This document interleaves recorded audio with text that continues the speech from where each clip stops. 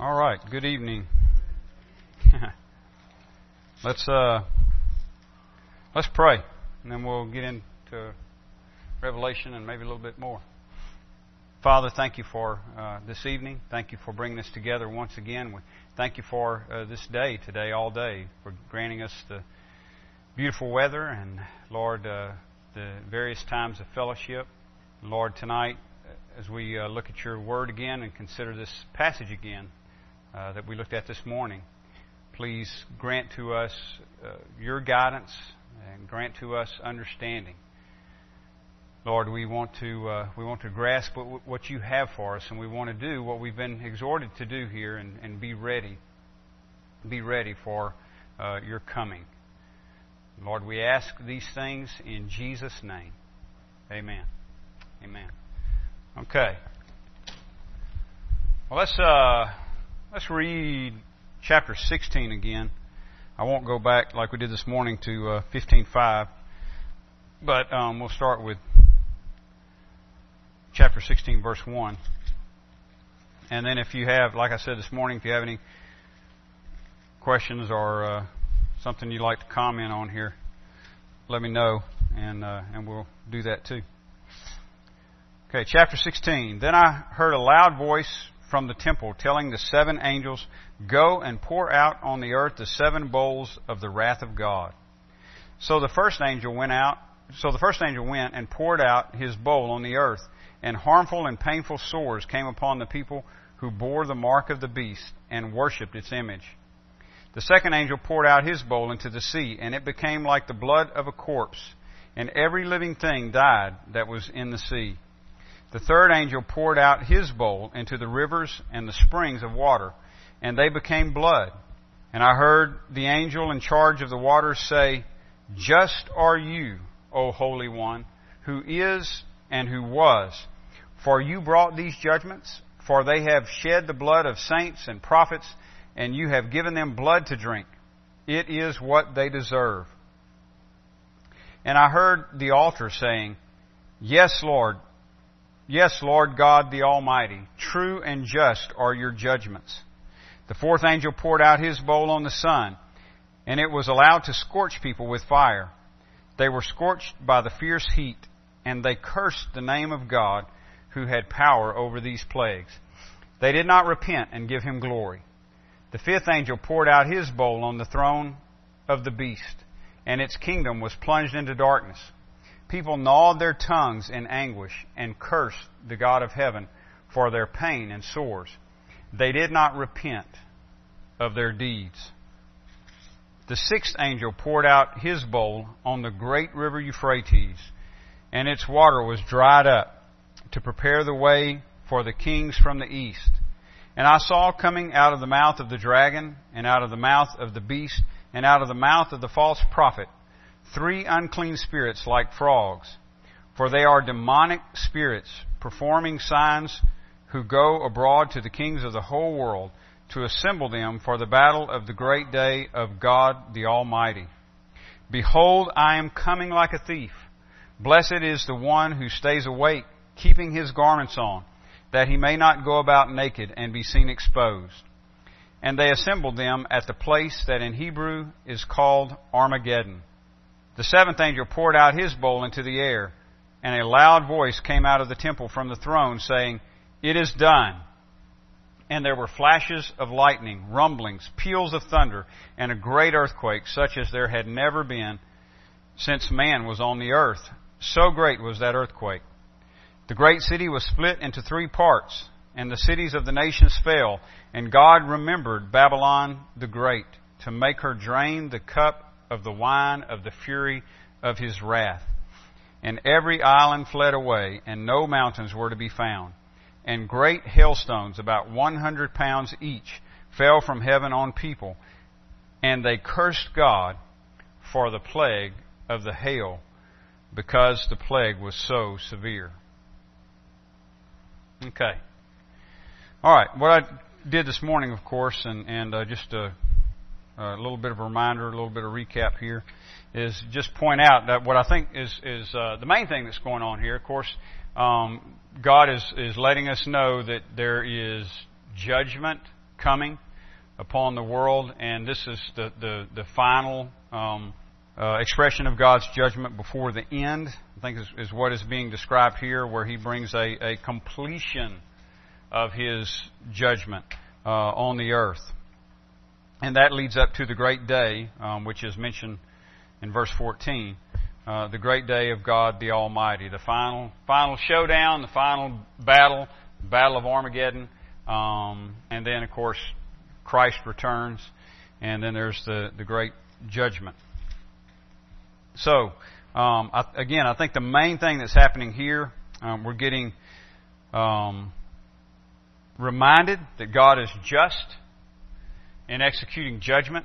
And so we have these declarations. Last week we had a doxology in chapter 15, verses 3 and 4. Great and amazing are your deeds, O Lord God the Almighty. Just and true are your ways. And you see a line over in chapter 16, verse 7 that harmonizes with that. True and just are your judgments. O kings of the nations, who will not fear God? 15:4. Who will not fear, O Lord?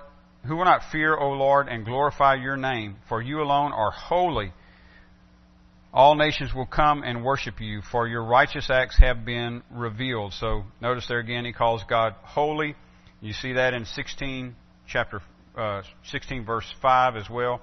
Just are you, O Holy One. And then in 15:4, he says, your righteous acts have been revealed. So the whole idea is, and we talked about this some last week as well as this morning, what God is doing is right. His actions, His works are just and right. So that's declared again in this doxology in chapter 16.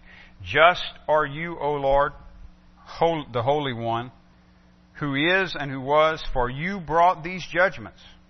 So it's a way of saying, for you are just and you are holy, for you brought these judgments. And of course, these are the righteous acts or judgments that he was speaking about back in 15:4. So you are just, you are holy, because you brought these judgments or these righteous acts. Verse 6, 16:6. For they have shed the blood of saints and prophets. In other words, the ones that he's pouring out his wrath on are deserving for this reason. They've shed the blood of saints and prophets. So he says, you've brought these judgments because of this. They have shed the blood of saints and prophets, and you have given them blood to drink. It is what they deserve. So again, making the point that what God is doing is right and just.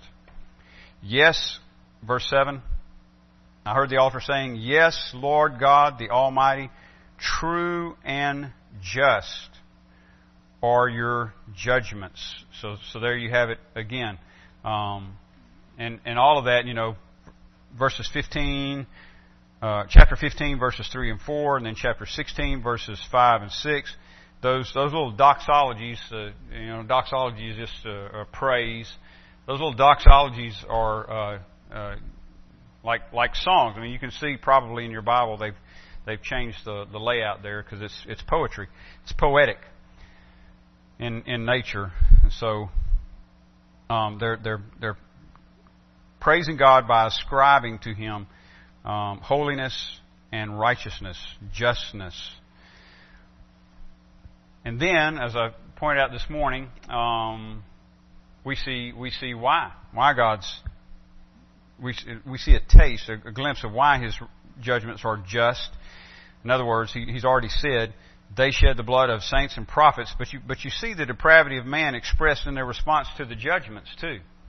So He's bringing judgments on the world because of sin, the sinfulness of man, and then as He's doing that, in actions that should bring about repentance. I mean, what you would expect, especially with these kinds of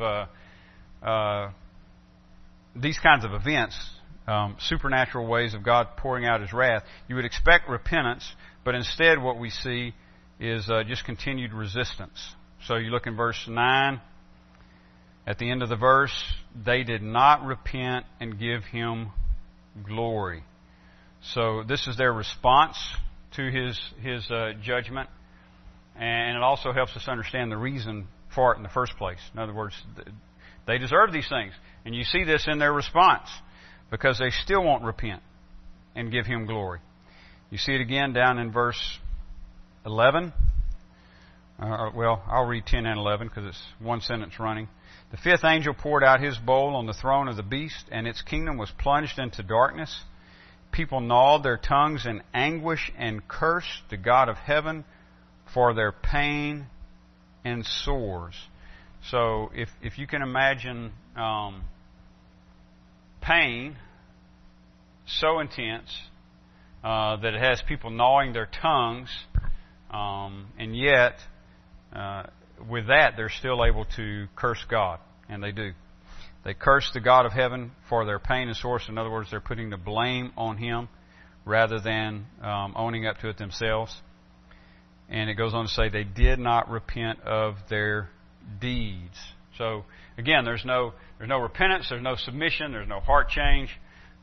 They persist in rebellion. And then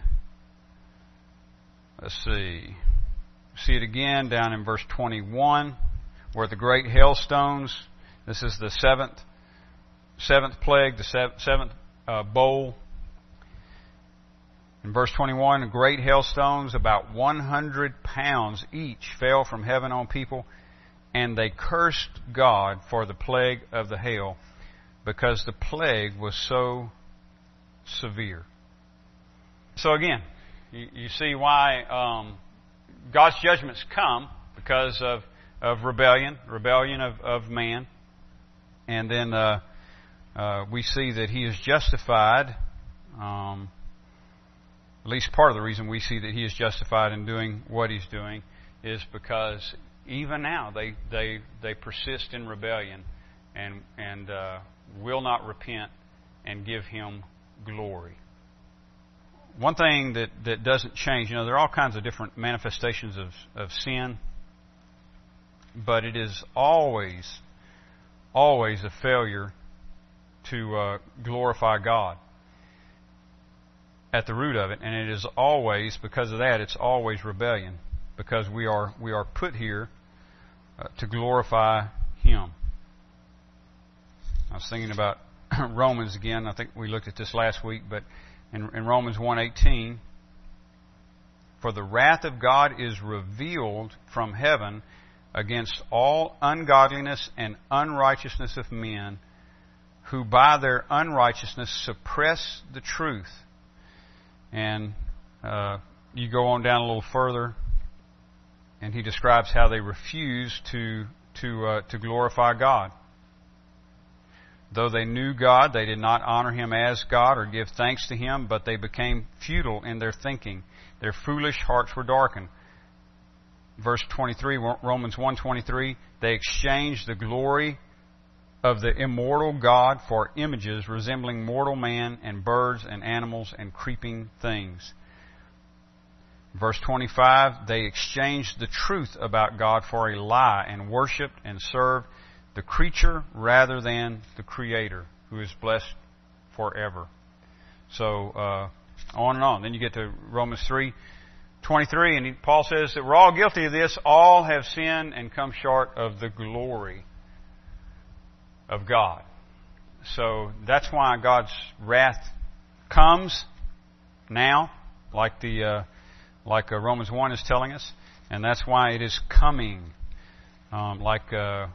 we're seeing described here in Revelation 16, because of the extent of the depravity of man, because man is in rebellion, and the extent of man's depravity is such that he would curse God even when God is pouring out judgment. Pretty scary, pretty amazing. So it's not a real, like when you think about the wrath of God, it's like I was started out saying this morning, it's not a real fun subject, and a lot of people don't like to think about it, talk about it, and this and that. But it is part of understanding that God is just and holy, and He will not tolerate sin. He provides a means of escape for all who will come to Christ, for all who will believe on Christ. But apart from that, there is no other way of salvation. And God is just in bringing judgment, just as He says here, it is what they deserve. So any thoughts, questions, comments on any of that?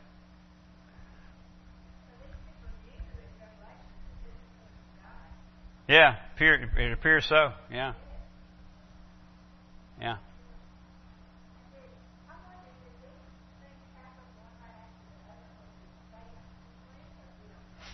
I don't know for sure. I don't know for sure. What it seems to me, because I think, but you know, again, I mean, this could play out over days, could play out over months, could play out over a few years. You know, like we talked earlier.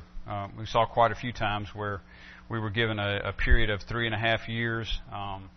7 years, you know, people talk about the 7 years of tribulation. I mean, it could play out over a few years, but it seems like it's going to be, yes, essentially one right after the other. But I mean, it'll just exactly how long that is in terms of time. You know, I don't think we know that. But it all seems to be the 7 bowl judgments all seem to be right at the end, and they will culminate in, you know, that whole conflict comes to a head in the Battle of Armageddon, which is mentioned here. It doesn't go into any detail about it in this chapter, but it's mentioned. And here's the thing, you know, and this is what, again, we've been talking about all along, but what we've got highlighted in the book of Revelation is this struggle, conflict between the satanic kingdom, satanic forces, and the kingdom of God, the church. So Satan has been trying to destroy the church from the beginning. So that's nothing new. So that rocks on through time, ever since the fall of Adam and Eve in the garden, when Satan was able to deceive Adam and Eve, and man fell. He has, of course, you know, been trying to undo God's plans and destroy God's people all the way through history. But it's just that here, when we get to the end of the age, and things that I think we're looking at this point in the book of Revelation, like I said this morning, it just all seems to intensify. Because everything is winding down, everything's coming to a head, and God is bringing judgment. So one form of the judgment that God is bringing is by giving the devil more leash. And you know, and I think about that all the time in relation to our own nation. We talk about the decline, the moral decline of the United States. Well, the only reason it's not worse than it is grace, God's grace. I mean, God's restraining grace. And the only reason, if it really is worse now than it was 10 years ago or 20 years ago, then the reason it was a little better then is because of God's restraining grace. So when He starts allowing the decline, I think that's a form of judgment. When He allows, just again, it's what we see in Romans 1. When He allows people to do what they desire to do in terms of evil lust, evil desires, then that's a form of judgment. So you got that, and then also just positive acts of judgment where He is directly pouring out what we see here. Now I don't know. You look at the individual bowl judgments, like for example, the first one. First angel went and poured out his bowl on the earth, and harmful and painful sores came upon the people who bore the mark of the beast and worshipped its image. All right, as I've said many times, in the book of Revelation, there's a lot of imagery here, and sometimes it's hard to know what exactly we are to understand as literally taking place, like the sea turning to blood. Does it literally turn to blood, or is there just something signified here that God is doing in judgment? And some of them, of course, seem more literal than others. I mean, you know, sores on people. That one's not hard to understand as literal for sure. But then, there are other things like 100-pound hailstones, which certainly God can do. But you just, we just don't know. But if these are to be taken literal, then you've got some, definitely some supernatural catastrophes going on here. I mean, this is like nothing we've ever seen. In fact, when he describes the earthquake at the pouring out of the seventh bowl, he's very explicit about that. It was an earthquake like none other has ever been. Verse 18. There were flashes of lightning, rumblings, peals of thunder, and a great earthquake such as there had never been since man was on the earth. So great was that earthquake. Is that a literal earthquake, or is he just talking about, sometimes in the prophetic books, they talk about shaking those things that can be shaken so that the things that cannot be shaken remain.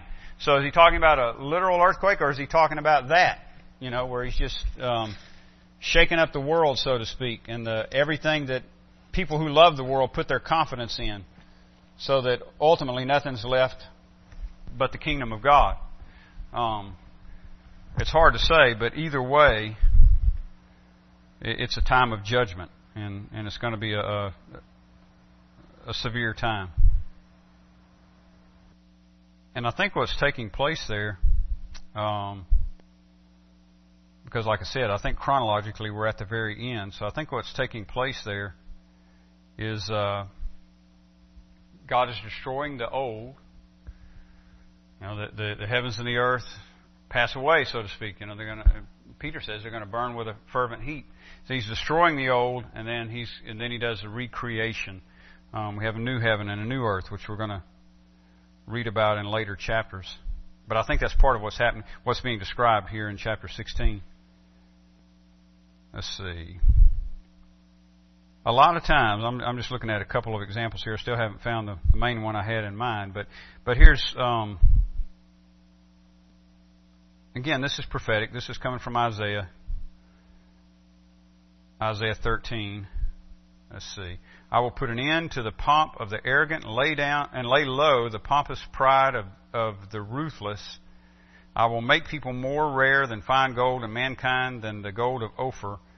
Therefore I will make the heavens tremble, and the earth will be shaken out of its place at the wrath of the Lord of hosts in the day of his fierce anger.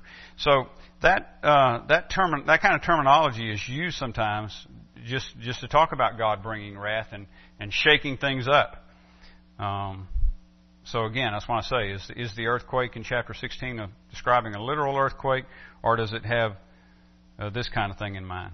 Either way, it's going to be some serious shaking. Either way, it's something to be taken seriously, not something to be taken lightly. You got similar language again in Matthew 24. This, of course, where Jesus is talking about judgment in the end times. Matthew 24:29. Immediately after the tribulation of those days, the sun will be darkened, and the moon will not give its light, and the stars will fall from heaven, and the powers of the heavens will be shaken. Notice how it's worded there. The powers of the heavens will be shaken. Then will appear in heaven the sign of the Son of Man. And then all the tribes of the earth will mourn, and they will see the Son of Man coming on the clouds of heaven with power and great glory. And here's one of the ones I was looking for here. Let's see. In Hebrews chapter 12. And this is a quote. Somebody look, if you would, look up Psalm 102:26.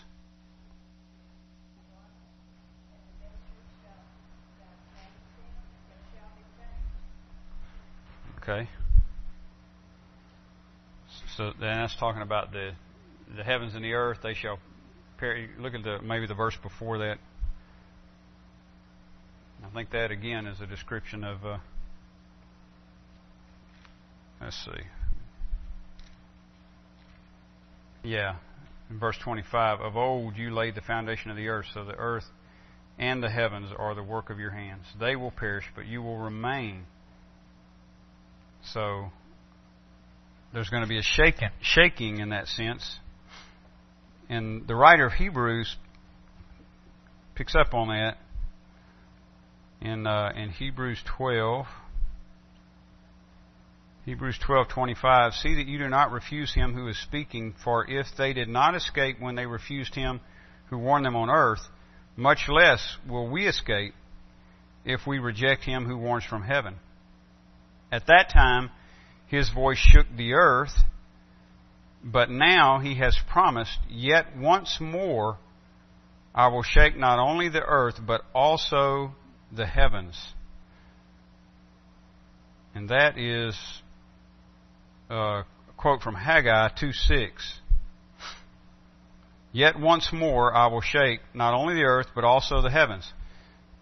This phrase, the writer of Hebrews goes on to say, this phrase, yet once more, indicates the removal of things that are shaken, that is, things that have been made, in order that the things that cannot be shaken may remain. Therefore, let us be grateful for receiving a kingdom that cannot be shaken. And thus, let us offer to God acceptable worship with reverence and awe, for our God is a consuming fire. All right, and that's what I was getting at earlier. I think that's what we have here. Everything is being shaken, except that which cannot be shaken, which is the kingdom of God. And the only thing that will remain is that which cannot be shaken, which is the kingdom of God. So you see from there and from Haggai. In fact, let me and from Psalm 102. Psalm 102 didn't use the term shaken, but it did talk about the heavens and earth passing away. And Haggai 2:6, for thus says the Lord of hosts, yet once more in a little while I will shake the heavens and the earth and the sea and the dry land, and I will shake all nations, so that the treasures of all nations shall come in, and I will fill this house with glory, says the Lord of hosts. So, the shaking is not necessarily like I say, we see that language used in the prophecies there. It's not necessarily a literal shaking. So it's possible that that's the idea behind this earthquake here. But either way, even if it is a literal earthquake greater than any earthquake that ever has been, it's still going to have that effect of shaking up this world and the things of this world. I mean, that's going to be part of what brings that about. So everything that man has confidence in, and that's really what's key here. Everything that man has confidence in is crumbling at this point. God is pouring out His righteous judgments on the earth, and nobody's able to stop that. Nobody's able to counter what He's doing effectively. They curse Him and they refuse to repent, but they can't launch a counterattack that will stop Him or bring Him to His knees, so to speak. It's not going to happen. So God is accomplishing His will, pouring out His just judgments. Everything that man lives for and loves and puts confidence in is crumbling at this point, and the only thing that is going to be left is the kingdom of God.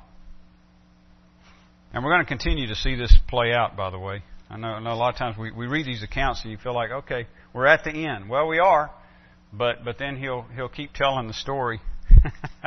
So the next chapter you get into like here we had the mention of Babylon, chapter 16, verse 19. God remembered Babylon the Great to make her drain the cup of the wine of the fury of His wrath. That's going to be described in greater detail in the next chapter, chapter 17, the judgment of the great prostitute and the beast. And then in chapter 18, the fall of Babylon, until you get till we do get to the end in chapter 19, where Christ returns.